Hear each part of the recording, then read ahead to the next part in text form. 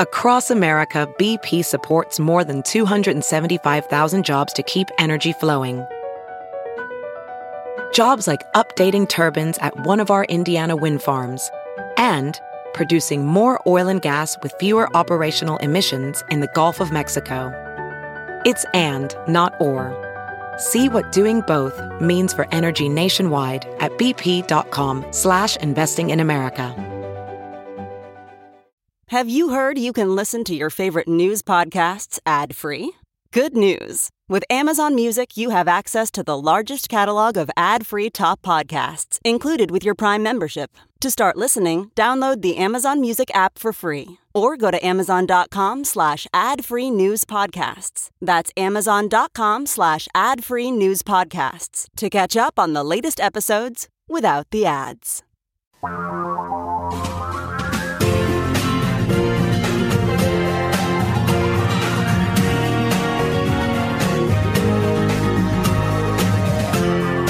This is the Thom Hartmann Program. Well, 2 weeks and a day or two. We have this business week, next week, and then the following Tuesday is Election Day. We really need to start characterizing the following week or two as Election Week, given such a large percentage of the vote is happening by mail this year.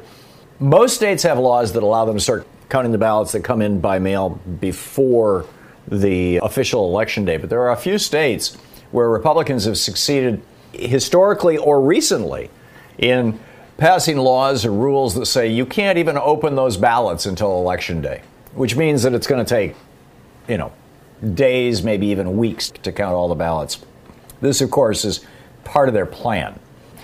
But COVID infections now represent the third leading cause of death in America. This is a very contagious, very crippling, very deadly disease. And on top of that, there's a growing legion of people who call themselves long haulers. These are people who are suffering, basically the symptoms never went away. One of them said, every afternoon at 4 o'clock, I get hit by a truck again.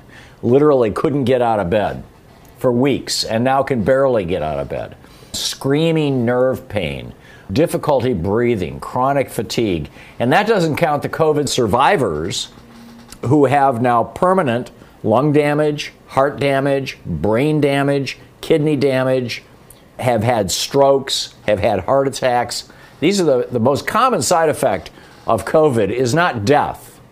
Yeah, it happens around 3% of the time. But the most common side effect are those things that I just described. Heart attacks, strokes, and things like that. And very often people do die from them. The latest estimate is that there's probably about 60 or 70,000 deaths in the United States in the last 8 months that were not listed as COVID deaths because when the EMTs showed up, the person was dead, and they said, well, what are the symptoms? And, the left side of his body froze up, and then he couldn't move, and then he couldn't talk, and then, an hour later he died. Or, he grabbed his chest and was having all this pain and fell to the floor and died.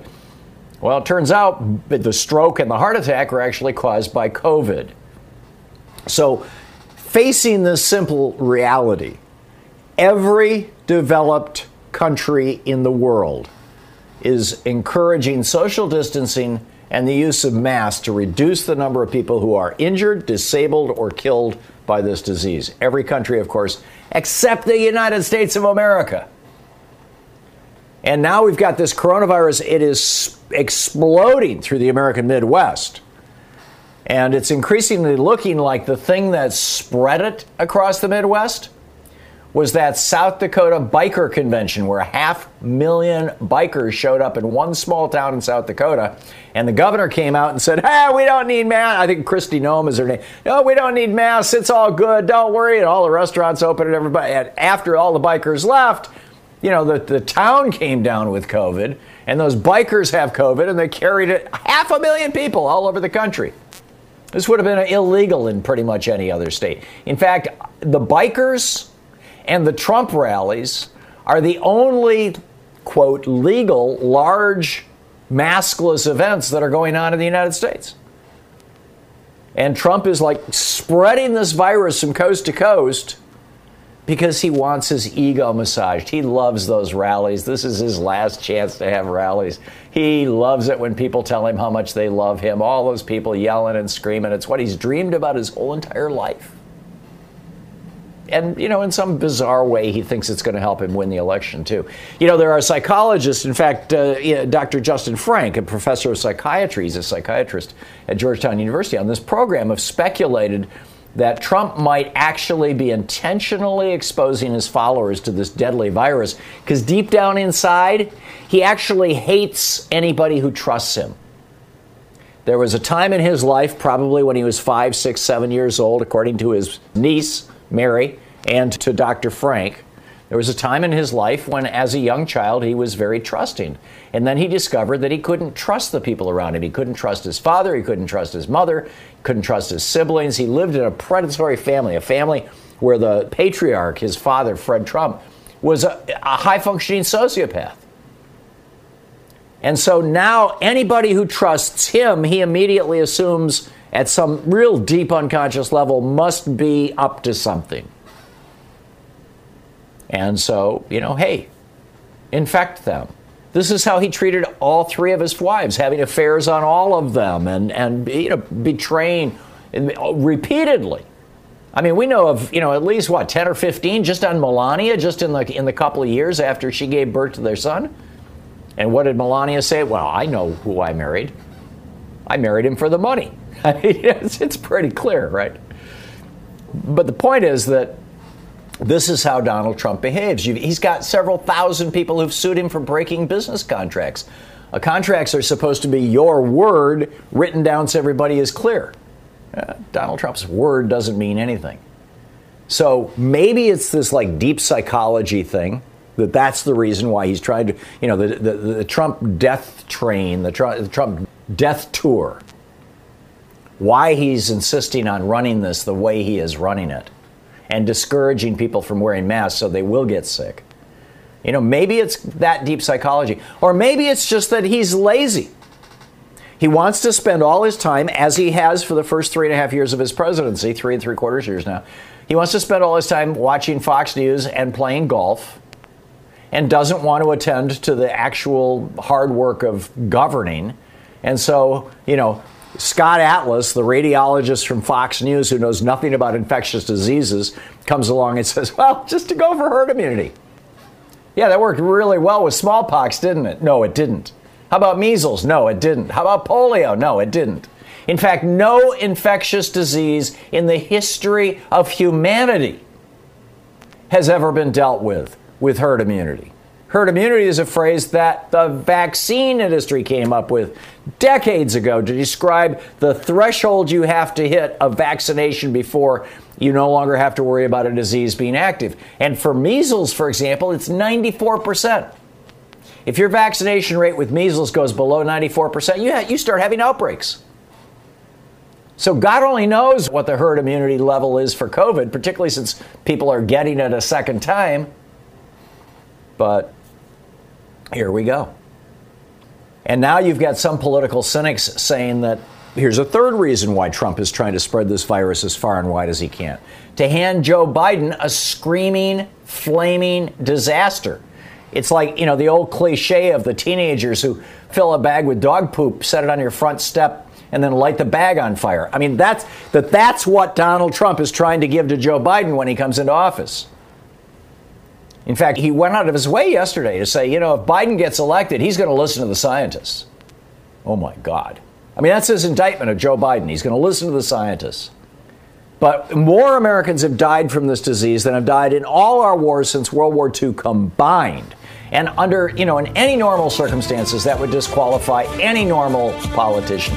Inciting people to kill others? That could even land most Americans in prison. So how do we deal with this after the election? Truth and Reconciliation Commission? Do we go to the Church Committee or the Pike Committee in the House of Representatives like we did after the Nixon administration? How do we deal with this? Your thoughts after this. This is the Thom Hartmann Program. Because we have to deal with this. We cannot afford to allow this to happen again. So we need to be thinking right now about how to Trump-proof the presidency in the future. I mean, Donald Trump is causing all kinds of chaos and disasters, and things are, frankly, I think, going to get much worse before they get better. And I don't think they're going to get better until after January 21st or noon on January 20th.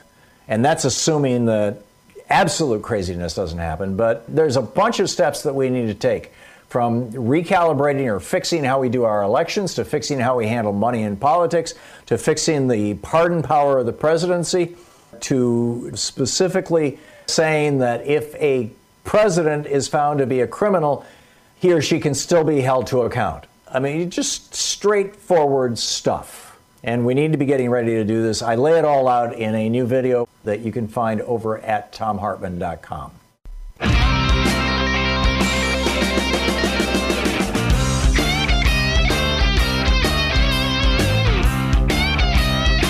Welcome back. Thom Hartmann here with you. Let me just dig a little bit deeper into this before I pick up your phone calls.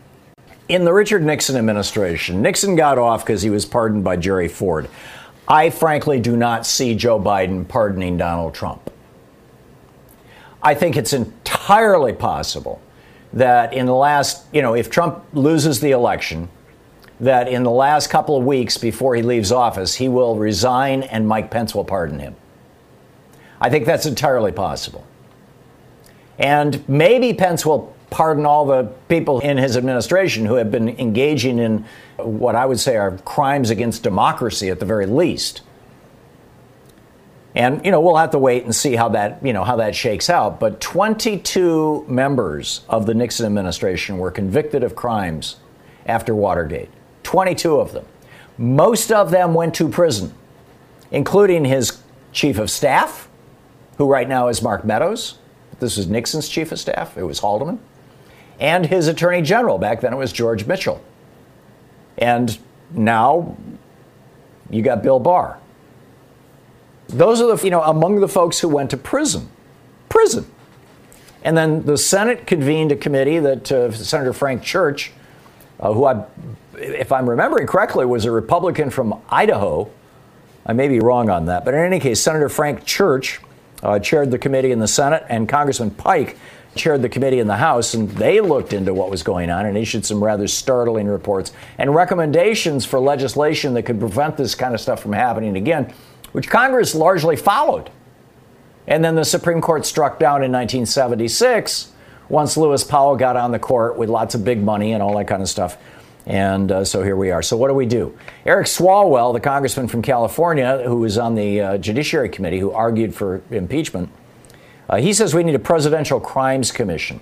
Others are calling for a Truth and Reconciliation Commission. Jill Laporte, a Washington Post columnist, wrote a piece about this, calling for this. The Washington Post, by the way, is reporting that Deborah Birx has begged Trump to fire Scott Atlas, the quack doctor from Fox News, who is now in charge of the coronavirus response at the federal level. He's holding meetings where he doesn't even invite Fauci and Birx. He sits at the head of the table. He's running things. Again, this guy is a radiologist. He has no experience in infectious diseases. He has never worked in public health in his whole entire life. He's taken charge of this. And Trump has put him there because he's advocating this herd immunity theory that allows Trump to do absolutely nothing but play golf, watch TV, and do rallies. And I think that that's probably 90% of the reason why Trump finds this so appealing.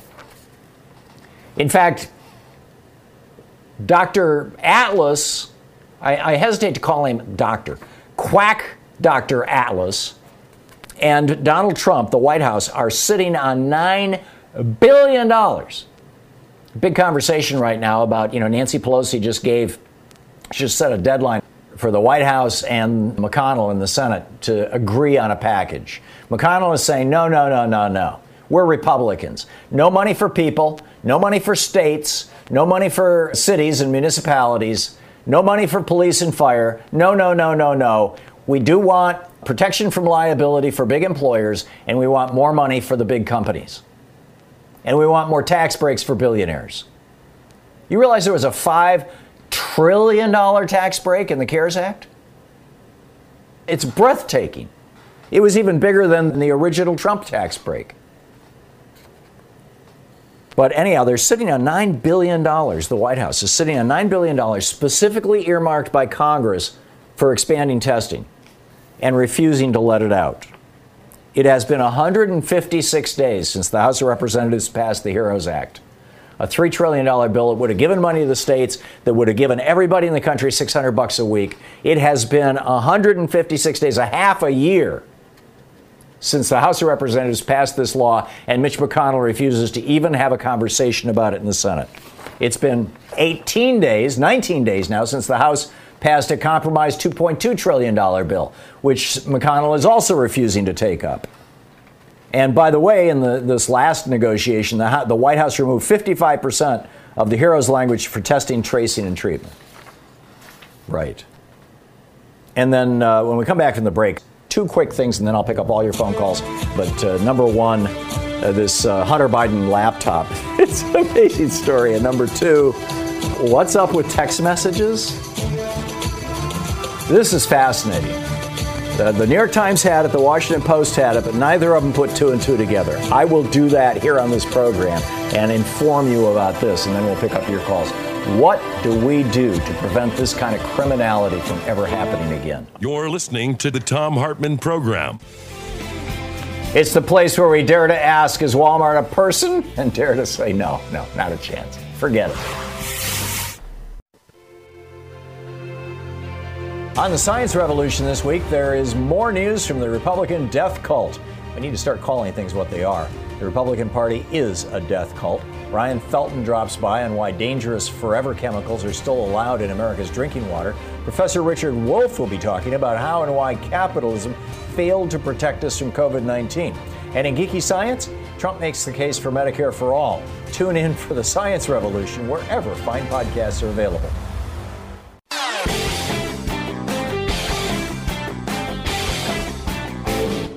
Let me just share two stories with you very quickly.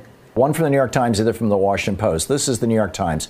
In mid-September, parents of students at Corner Canyon High School in an affluent suburb of Salt Lake City received a text message urging them to beg the school board to keep classrooms open. 3 weeks into the school year, the number of coronaviruses at the Corner Canyon was rising, and the district was considering shifting to online instruction. After parents flooded the board with messages, this being the result of these text messages that they all received, the school stayed open. And within a week, the number of cases had nearly quadrupled, and a teacher was hospitalized and put on a ventilator. So that's the Washington Post. Here's the New York Times. On a Friday in mid-September, Sunny Washington, this is the name of a mother in Salt Lake City, Sunny Washington got a text from another mother at her daughter's high school in an affluent suburb of Salt Lake City. 3 weeks into the school year, the number of coronavirus cases at the school was rising, and the district was considering shifting to online instruction. The text urged parents to beg the school board to keep classrooms open. Ms. Washington ignored the text. She thought the schools should be taking advice from public health experts, not parents. But other parents flooded the school board with messages, and the school stayed open. Within a week, the number of cases had nearly quadrupled. So two different stories, two different newspapers. And what's so interesting is that these stories, these were from Friday, as I recall, from the Friday newspapers. And on the 17th, which was Saturday, I got this email from Adam Brandon of FreedomWorks. FreedomWorks, of course, the group that the Koch brothers helped bring into existence years ago that led the whole Tea Party movement, that created these AstroTurf Tea Parties, rented buses, moved people around, get your government hands off my Medicare, all that kind of stuff, to stop Obamacare. Dear Barney Rubble, there's so much going on right now with everything on the line for freedom's future. Between the final stretch before November 3rd and the Supreme Court confirmation, we're knee-deep in things to do. Today, I wanted to be sure that I filled you in on some of the recent grassroots impact and trainings your support makes possible. Grassroots Texting Army. Remember, I just shared two stories of two cities where parents received text messages saying, don't let the school board go to remote learning. Keep the schools open. Back to FreedomWorks. FreedomWorks staff conducted 5 more online trainings this week, preparing activists for our powerful peer-to-peer texting mobilization platform. After a total of nearly 60 of these trainings, our grassroots texting army is shaping up to have a huge impact. In fact, our activists sent more than 1 million text messages in just 4 days. Again, this is FreedomWorks. This is the originally Koch-funded, founded, whatever, organization that brought us the Tea Party. They're at it again. Back to the email. Peer-to-peer texting gives us the ability to mobilize hundreds of thousands of freedom-loving Americans at a moment's notice, literally at the push of a button. So they no longer have to rent buses for Tea Partiers. Now they just send out text messages. I find that extremely mind-boggling. And, another one of these stories that is being completely missed by the media because they're not on FreedomWorks mailing list. And so they're like, gee, these text messages seem to be coming out of nowhere. No, they're not coming out of nowhere. And then finally, there's the Hunter Biden laptop story. And then I'm going to pick up your calls. Let me just share this with you. This has been going around. I've seen it on Facebook. Somebody emailed it to me, but I've seen it probably a dozen times in the last week. And it's a pretty good summary, actually. This is the Hunter Biden story. And just tell me if this makes sense, right? This is what Donald Trump and Rudy Giuliani are trying to sell to us right now. Hunter Biden, who lives in Los Angeles, decides to fly 3,000 miles across the country to drop off 3 MacBook Pros at a repair shop run by a blind guy who charges the insanely low price of $85. He gets off the plane and drunk drives to the repair shop because there are no computer repair shops in Los Angeles. He drops them off, signs a contract for the repair, and then disappears. The repair shop owner is actually blind. He's actually legally blind. He can see shapes, but, can't read. So the blind repair shop owner somehow reads Hunter's private emails, a few of which mention a possible meeting with his dad, and is so alarmed he contacts the FBI. The FBI arranges to pick up the hard drives, but the computer repair shop owner, takes the totally normal step of copying those hard drives. And once he realizes that the FBI isn't going to do anything about it, he calls up the most credible ex-mayor on earth, Rudy Giuliani, and says, hey, here's the contents of these hard drives. That totally credible ex-mayor sits on these hard drives for 3 months, then chooses to release them 3 weeks before the election. The mainstream media says, hey, Mayor, can you independently verify these? And Giuliani says, what are you kidding? The Dell News Journal did an interview with this owner, the blind guy who owns their computer repair shop on the East Coast, that Hunter Biden apparently flew all the way to the East Coast just to drop off his laptops to get them repaired and then flew back to Los Angeles to wait. And this guy says that the FBI called him and asked him for help hacking the laptop. So the FBI needs the help from a blind mom-and-pop repair shop owner to hack a laptop. Seriously? This is what these people believe? Actually, I guess if they believe that Democrats are, drinking the blood of children as some sort of fountain of eternal youth, they'll believe anything. And this is how bizarre it is. And it's being amplified by things like the Des Moines Sun, the Ann Arbor Times, Empire State Today. Sounds like newspapers, right? They are 3 of 1,300 phony newspaper websites that are all propagating Republican lies and disinformation, according to a new investigative report from the New York Times. Brian Tipone, a Texas brand management consultant and conservative Chicago radio personality, apparently owns a whole lot of these. And they offer an advertising package for $2,000. You can get 5 articles on one of these so-called local newspapers and unlimited news releases. Isn't that sweet? Jessica in Chicago. Hey, Jessica, what's on your mind today? Oh, good. My husband was checking online where coronavirus hotspots were. He does that. And we looked at Pennsylvania. Our daughters live there. And the hotspot was in the middle of the state, Huntington County. So I said, I bet Trump held a rally there. He said, oh, no, you think so negative. So I went online, and Trump's Huntington County rally for the police, it was a police rally, had thousands of people crowded together as usual, and I showed them. And everywhere the evil thing holds his rallies are where the deaths are high. And should these rallies just be called death rallies? It was all lit up red. Yeah. I'm going to start calling them that. Death rallies or the death train or something. I mean, we need to come up with a name for this, but this is what's going on. Donald Trump is inviting people to come and die. Come and get exposed to a deadly virus. If it doesn't give you a stroke or a heart attack or leave you permanently crippled or disabled, it might kill you. And maybe nothing will happen. You know, half the people who get it have no symptoms. The other half have big problems. But, hey, come on by. Yeah, death rallies. I like it. So, Jessica, thank you. Did you look at any other cities or any other areas, or was that just in Pennsylvania? Well, I have something very important. Or are you just starting? Well, my friend's niece had a miscarriage, lives in Georgia. Both of them had COVID. She was pregnant, and she could not stop throwing up. The baby was only 4 months, and she couldn't stop throwing up and had a miscarriage.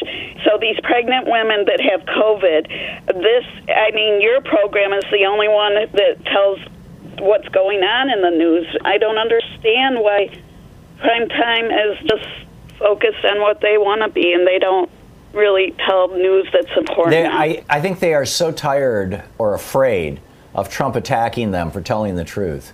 And, I mean, Trump had this meeting with his campaign team yesterday. It's over at the top of rawstory.com right now, where he was calling Fauci an idiot and saying he wants to get out and do more of these. I mean, this is just absolutely nuts, but this is what's going on. And when we look at what we did after the Nixon scandals, I think that we need to consider something like that, or a Truth and Reconciliation Commission, or federal prosecutors. But, you know, we've got to hold these guys to account. I'm not sure the best way to do it, but, you know, they have been engaging in behavior that is causing death and destruction and miscarriages and disabilities and, frankly, terror across America. Jessica, thank you for that. Thank you for that. That's a fascinating look into what's going on. Hopefully, some of our major newspapers, the LA Times, the New York Times, the Washington Post, will be looking into these kinds of stories because, you know, this is just evil stuff.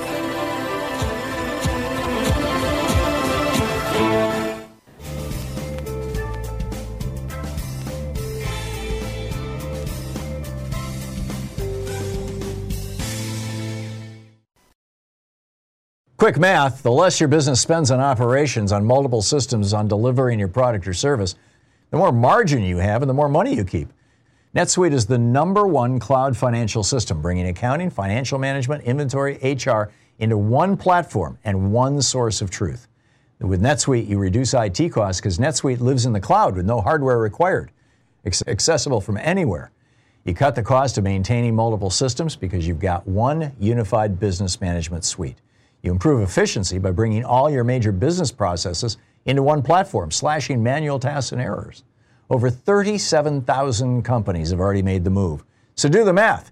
See how you'll profit with NetSuite. Now through April 15th, NetSuite is offering a one-of-a-kind flexible financing program. Just head over to netsuite.com/Hartman with 2 N's. netsuite.com/Hartman. That's netsuite.com/Hartman. Welding instructor Alex DeClaire knows firsthand how VR training platforms like ForgeFX can help meet the demand for skilled workers. Anywhere you go look, there's going to be a shortage of welders. VR training can help welding students learn the skills they need to begin and advance in their career. The beauty of virtual reality is it simulates that exact muscle memory that they need. Explore more stories like Alex's at meta.com/metaverseimpact. As you write your life story, you're far from finished. Are you looking to close the book on your job? Maybe turn a page in your career? Be continued at the Georgetown University School of Continuing Studies. Our professional master's degrees and certificates are designed to meet you where you are and take you where you want to go.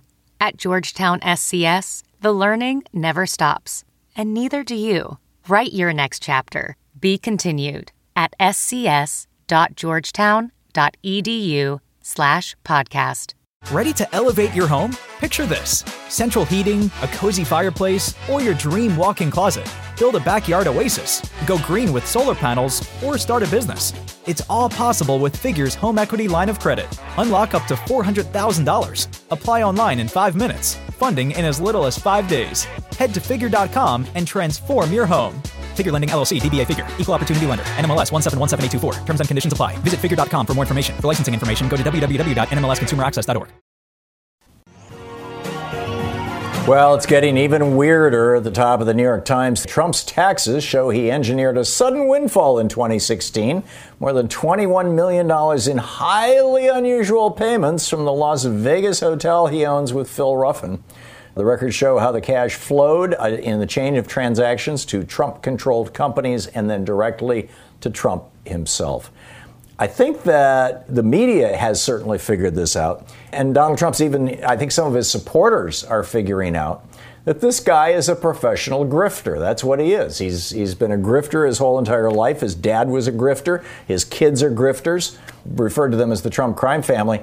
The Trump grift family is it's not so much a thing, but I think crime family works. Anyway, to discuss the interesting spectacle that we saw, it was like Mr. Rogers versus a rabid squirrel, right? Savannah Guthrie really, I thought, did a pretty spectacular job, with keeping Donald Trump under control. The right wing doesn't think so. I mean, this is from the Writing newsletter, which is, monitoring hardcore right-wing stuff here in the United States. The headline over on PJ Media, Savannah Guthrie is a good pet for her DNC masters. I mean, this is the kind of misogyny. Frankly, Trump, he's at one point she kind of got him and he said, "Oh, so cute." Right? So here it is. Trump was subjected to a barrage of ridiculousness from a partisan, shrieking harridan. Is a word I've never heard pronounced. I've read it. I think it means, an out-of-control woman or something like that, Harridan, in the form of Guthrie, using a rapid-fire aggressive cadence that sounded more like a woman who is mad at her boyfriend than a journalist. Guthrie behaved like one would expect from somebody from NBC News to behave toward a Republican. This is how the right-wing media is spinning this. I will say she actually did push back when Donald Trump was just nakedly lying to us all. And, I think it's a good thing that she did that. And there were some actual issues. Louise and I were bouncing back and forth between Trump and Biden. And one of the things that we got was that, Biden was nice and thoughtful and did deep dives on policy and kind of boring. And Biden's numbers outdid Trump's numbers, both on YouTube and on the actual networks themselves. And I was expecting, I had done an interview earlier in the day with Michael Harrison from Talkers Magazine for his podcast. And, he was like, what do you expect will happen tonight? Who's going to watch what? And I was like, well, I think probably, Trump will get more viewers than Biden because, we slow down for fistfights and car wrecks. People just love disasters. And the news seems to be driven by disasters increasingly these days. And so anyhow, that's what I was expecting. But it turns out more people actually want to hear what Joe Biden has to say. In fact, he went on for an extra half hour. I thought that was great. Over on the Trump side, Savannah Guthrie tried to pin him down on his $450 million debt that the New York Times exposed a couple of weeks ago. We pretty much know. I mean, Erdogan came out at one point a year or two ago and said that, if Donald Trump didn't do what he wanted, he would withhold the right for Donald Trump to have a license on Trump properties in Turkey. Trump's got 2 hotels in Turkey, and they generate between $1 and $2 million a year for him. And so when Erdogan said to Trump, you must betray the Kurds, stab your allies in the back, walk away from them in northern Syria, and just leave the Kurds to us because we hate the Kurds and we want to kill Kurds. And Trump said, okay, cool, do it. And sure enough, Turkey came in and just slaughtered Kurds. I don't know why this isn't like in the recent memory of America. I mean, if Barack Obama had turned his back on an ally and thousands of people had died, it would be all over the place. But, that's one small example of what happens when Donald Trump owes money to a foreign autocrat who's kind of running the show. He owes $450 million. Now, actually, Forbes magazine has a piece saying, no, he doesn't owe $450 million. He owes over $1 billion. And they've got the receipts. So who owns Donald Trump? I think it's fairly obvious. He's owned by a lot of these, oligarchs and, bad guys, for lack of a better word, who he's sucking up to. I mean, what was the first country he visited? It was Saudi Arabia. He also pretty much admitted that he had lied to the debate commission, and he went to the debate with Joe Biden without having been tested, and his entire family, same deal, and they refused to wear masks, which is an egregious lie. And he was, this rabbit squirrel thing, he was just going on and on and on like the Music Man. I mean, Robert Preston, right? He's a sales guy, pitch guy. And I'm firmly of the opinion that the only reason that Donald Trump is continuing to embrace QAnon, I don't think it has to do with his hopes that they're going to vote for him in the election. He knows they're going to vote for him. It's because he wants to sell stuff to them, including a show, after he leaves the White House. He's a businessman. This is the Thom Hartmann Program. He's trying to line up his future customers. This guy's a used car salesman.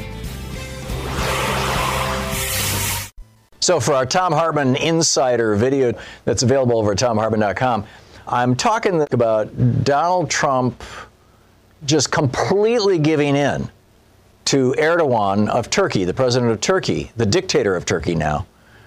And this theory that Jared Kushner okayed the killing, at least the capture, perhaps the killing of Jamal Khashoggi to Mohammed bin Salman, and that Erdogan has the tape of it, and that when he called up Donald Trump and said, I want you to pull out of Syria and give me those Kurds so I can kill them and take that land, that he did it because Erdogan threatened him.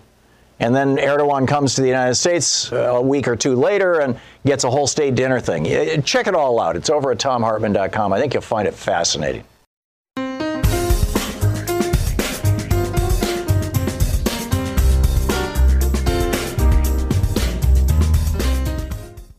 Blaine in Thousand Oaks, California. Hey, Blaine, what's on your mind? Hey, Tom, you're my hero. On a lighter side note, that was more of a distraction.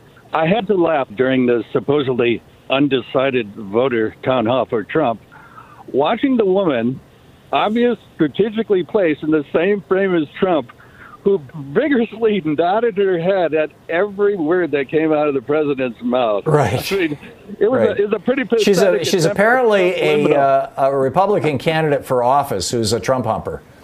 Yeah, well, it's a pretty pathetic attempt at subliminal influencing, but I couldn't help but wonder, one, how much was she paid, and two, if she's wearing some kind of ice pack on her sore neck this morning. Yeah, it was bizarre. That's all I got. The whole thing was bizarre. It was like, dropping through the rabbit hole. It was amazing. Blaine, thank you. An excellent point. By the way, I said earlier, Donald Trump reminded me of a used car salesman. And over on Twitter, a used car salesman came on and said, wait a minute, I'm a used car salesman. That's an honorable profession. Sir, you are right. And I apologize. In fact, I apologized on Twitter. Donald Trump does not have even 1% of the ethical core of used car salesmen or women or any other category of salespeople. I said he was a salesman. I really think he's more of a pitch man. He's a con man. And that's what he was trying to do. He was trying to run his con on Savannah Guthrie, and she was not having it, which was kind of cool. You're listening to Thom Hartmann. I'm doing a good chunk of this story from memory, so double check my facts here before you repeat it, but I'm pretty sure I got this right. Back in the day, Donald Trump is alleged to have raped E. Jean Carroll, the New York writer, in a dressing room in a high-end, a Macy's, Saks kind of department store in New York City. I forget which one. And she kept the dress with the stain on it. But she never said anything until just this last year. And the statute of limitations on that rape has expired. So she just came out and said, hey, here's the story. And Trump rebutted that by saying, I didn't do it. I don't know her. I don't remember her. And even if I did, she's not my type. She's too ugly for me. Or, the implication of that, right? So not being able to sue him for rape, she sued him for slander, saying that his saying these things, and he also called her a liar, that he was slandering her. So then Bill Barr jumps in and says, well, if you're going to sue Donald Trump, you got to sue the entire federal government. And we're going to bring the resources, the multi-trillion-dollar resources of the federal government against you, E. Jean Carroll, for having the temerity to sue, our Lord and Savior and protector, Donald Trump. And so she just rebutted in court. And there's just one particular sentence from the rebuttal that is breathtaking. There is not a single person in the United States, her lawyers wrote, not the president and not anyone else, whose job description, see, keep in mind, Bill Barr is saying he's defending Trump because Trump is involved in this lawsuit as part of his job as president. Okay, let me start over. There's not a single person in the United States, not the president, not anyone else, whose job description includes slandering women they sexually assaulted. You think? It's amazing. George in Garden City, Kansas. Hey, George, what's on your mind? Yeah, Tom, I just wanted to get your take. I saw something on CNN, MSNBC, where there was a diplomatic pact signed between the United Arab Emirates and Israel and one other country. But the part that was kind of scary to me was that part of that pact was that we sold stealth F-15 fighters to the United Arab Emirates and that other country as part of that peace pact or democracy pact or whatever they called it. And I just wanted to get your take on that. That just doesn't seem like that's to sell arms and to be arms dealers to make a democratic pact or democracy pact. That doesn't seem to make sense. Yeah, what's happening here, and there's been a couple of good op-eds written about this. I read one a couple of days ago in the Washington Post. What is happening here is that three essentially right-wing governments in the Middle East are working with Donald Trump to try to get Donald Trump reelected. These countries have not been at war in any real or meaningful way anyway. They're taking largely symbolic actions. They're doing it mostly to prop up Donald Trump, and I think in the case of the UAE, and it's the same thing with Saudi Arabia. Trump sold the Saudis, I believe it was $8 billion worth of weapons over the objections of Congress. There was a specific law passed and you can't do this, and he did it anyway. I think it's just absolutely wrong. This is a Hail Mary where Donald Trump has got a few foreign autocrats, the people who bailed out Jared Kushner, the people who came up with the money for literally $1 billion for Jared Kushner to not lose his building on 666 Fifth Avenue. I think it's wrong, and I think it's cynical, and I'm saddened by it, George. Steve in Genevieve, Missouri. Hey, Steve, what's on your mind? Hey, Tom. I live in Missouri, and I literally watched crops being plowed under because of what our president did. The farmers, getting screwed.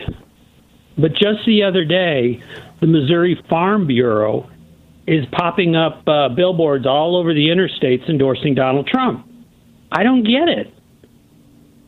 The Farm Bureau, in all probability, is largely funded by a small handful of very large ag monopolies.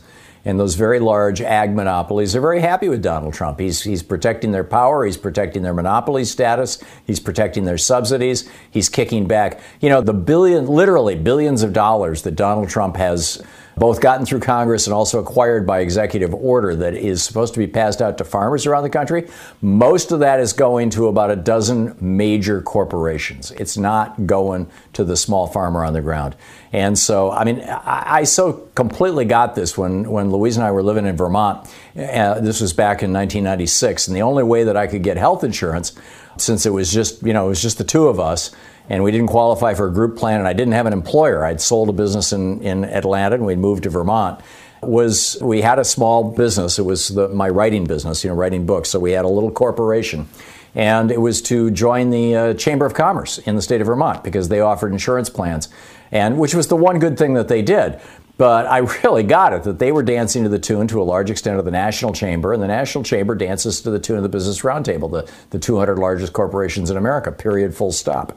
So I don't have personal knowledge of how it works in farming, but I would be astonished if it was any different, Steve. Yeah, it really does. Now, the really big question is, what if he does win and he puts all of his crones up there, more crones than what he has? When do the American people, when do the American people, I don't know, say, hey, we're not going to take this anymore because it looks like violence. This man wants to create violence in our country. And if he is to remain in power just because he's president and he knows that he can get away with everything, I guarantee you he's going to spread that violence all over. And not just in the United States.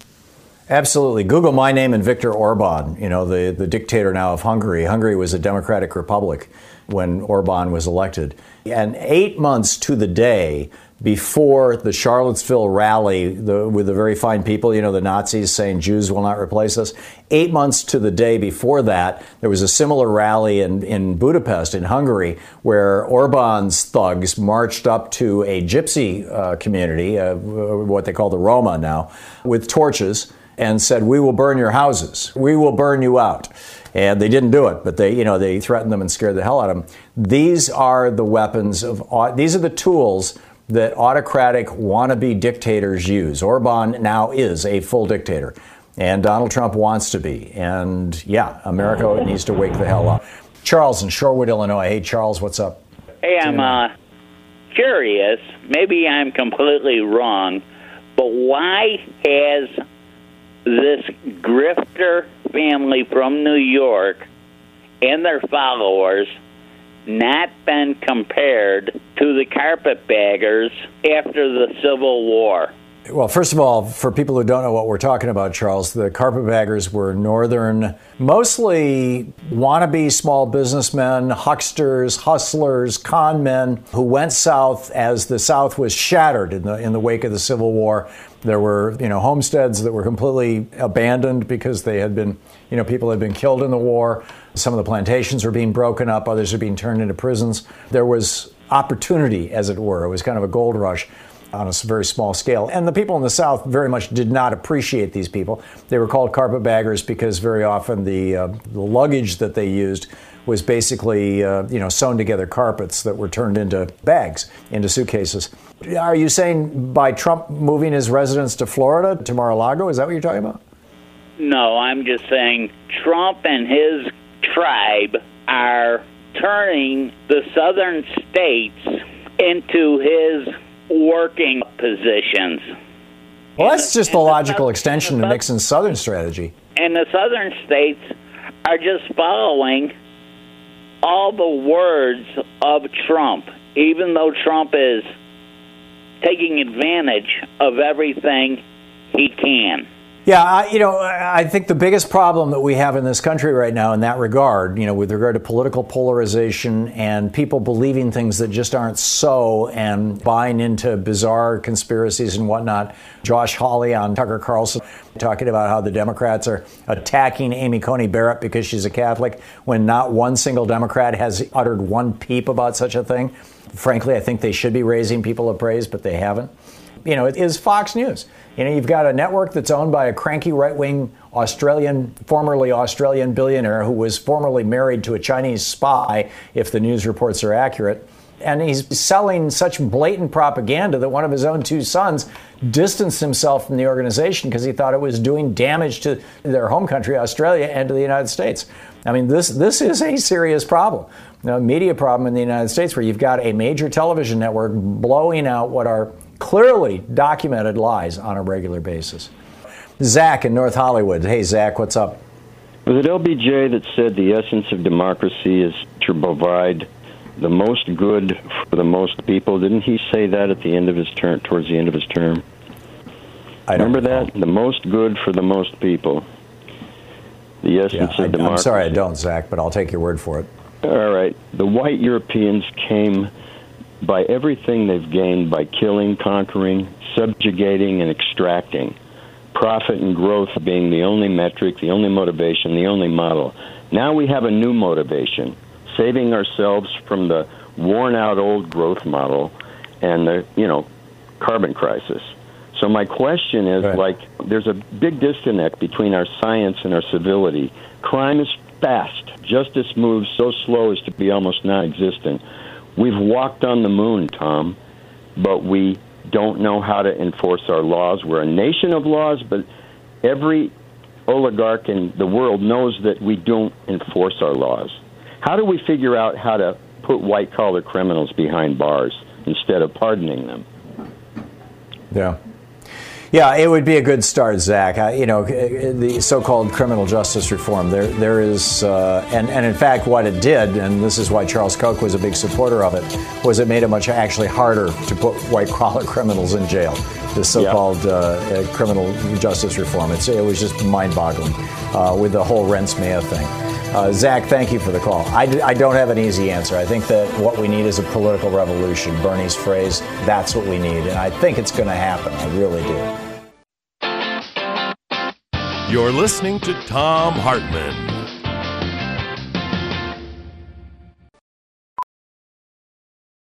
Welding instructor Alex DeClaire knows VR training platforms like Forge FX help students master their skills. There's a big learning curve with welding. Virtual reality simulates that exact muscle memory that they need. Learn more at meta.com/metaverseimpact.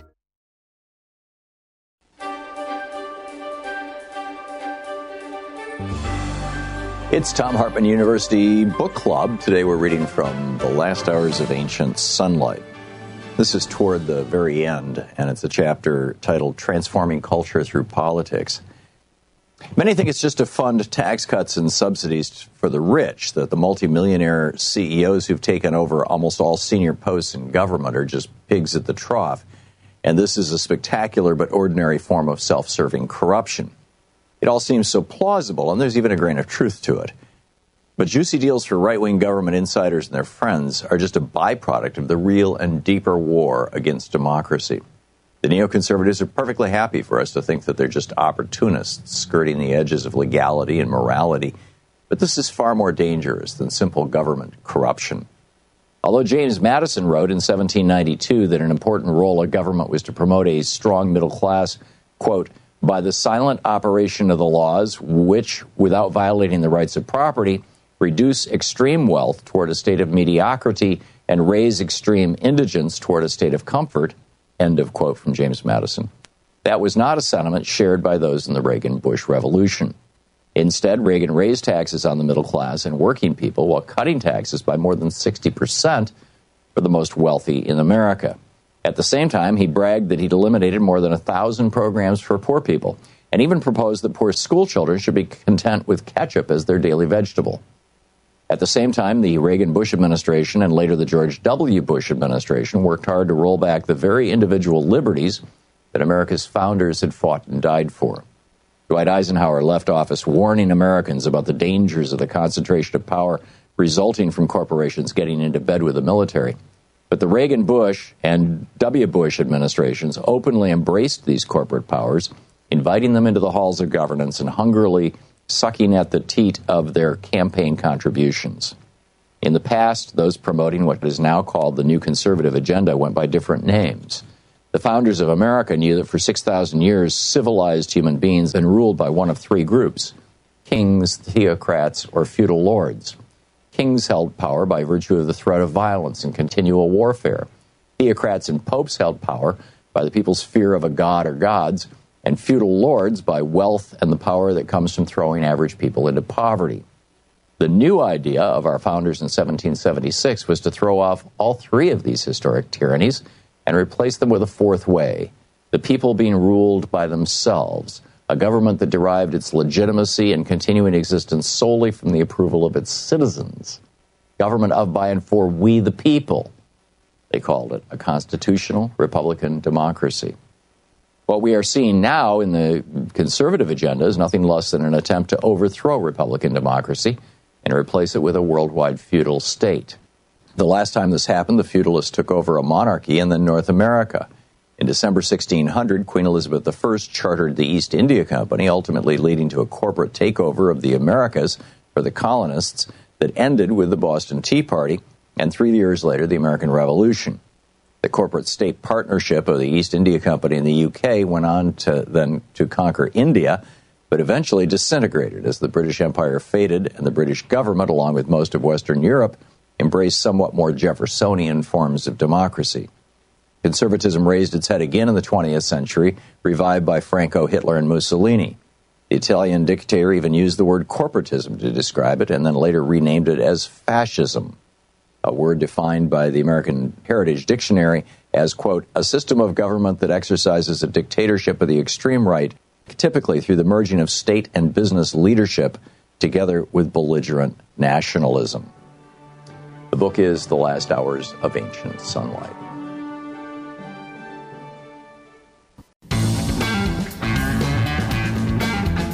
Welcome back. Tom Hartman here with you. Michelle in Denver. Hey, Michelle, what's up? Yeah, it's about money and power. Come on. The Republicans have always been this way. What pisses me off is people are just waking up to it. If you follow politics, which everybody should do, you could see this is what they wanted to do. As far as white supremacy, the Black Klansman explains it. People need to watch that movie. David Duke wanted to get people in power who would suppress us, people of color. Right. So the way that they did that was get normalized white men to buy into it and to push their agenda. So now you have corporate America entangled in this, and you're going to find out that that is what's happening here, is that the Republicans have been bought off by corporate America to push an agenda. And the only reason Trump is involved this heavily is because he needs protection right now. He needs protection from getting his taxes released because it's going to show foreign money. He needs protection because he's a corrupt criminal, and he has been all his life. And he needs to have the court back him up. And that's what he's got in Barr. Barr is helping him with all of this because the Republicans are in bed with the Russians too. And that's probably going to be found out. I believe Mueller, the reason why he didn't say a lot of what's happening and didn't disclose it is because he handed those investigations off, him and Comey. And I believe Obama probably knows a lot of this because remember when they first had the hearings on this through the Gang of Eight, remember how they all came out and looked on the Democratic side, their faces drawn, they looked sad, they looked sick. It's because they know this too, but unfortunately it has to play out. I believe we're going to win too, because I believe all of this is going to come out. I believe through the investigations that Mueller handed off is how it's going to come out, because right now they're breaking that. They have enough to try to charge Trump with tax fraud. What we need to do from now on is never allow Republicans back in power. We need to pay attention to what's happening in our country. It needs to be a priority, and we need to force rules so that this can never happen again, because I don't understand how Trump could still be running for president under these circumstances. He is a corrupt criminal, him and his family. His entire family's involved in it. They're pocketing their own campaign funds. They're pocketing the money. That's why there's none left, because they've all had their hands in it, including his campaign officials. How are we allowing this as a country to move forward? Because our laws have so many holes, and those holes have been poked in by corporate America, and people like the Koch brothers. Yes, and the good news here is that we had a relatively incompetent Republican try to play fascist from the White House, and there's a good chance that he's going to lose as a consequence of that. The thing that scares the hell out of me is that we get a relatively competent Republican like Tom Cotton, a genuine, in my opinion, a genuine fascist into office, and then the game is genuinely and truly over. But we're damn close to it right now, and, I can't disagree with anything you said, Michelle. Thank you so much. Joan in Rochester, Minnesota. Joan, what's on your mind? Well, what was on my mind was what in our country allowed these companies to leave us with so much deadly waste that we had to find places to put it. And I have a solution. The companies that make the waste should be responsible for probably having extra land where their plants are and just burying it there so it doesn't interfere with other people's lives.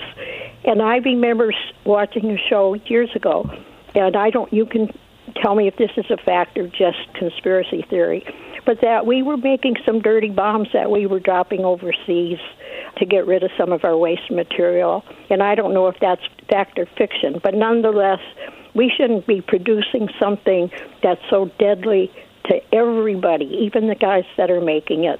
So I think they ought to find some other competent way to heat or cool or whatever they're using that atomic energy for. But I think it's a travesty that they're doing this. Yeah, I'm with you, Joan. And what you're thinking of is depleted uranium.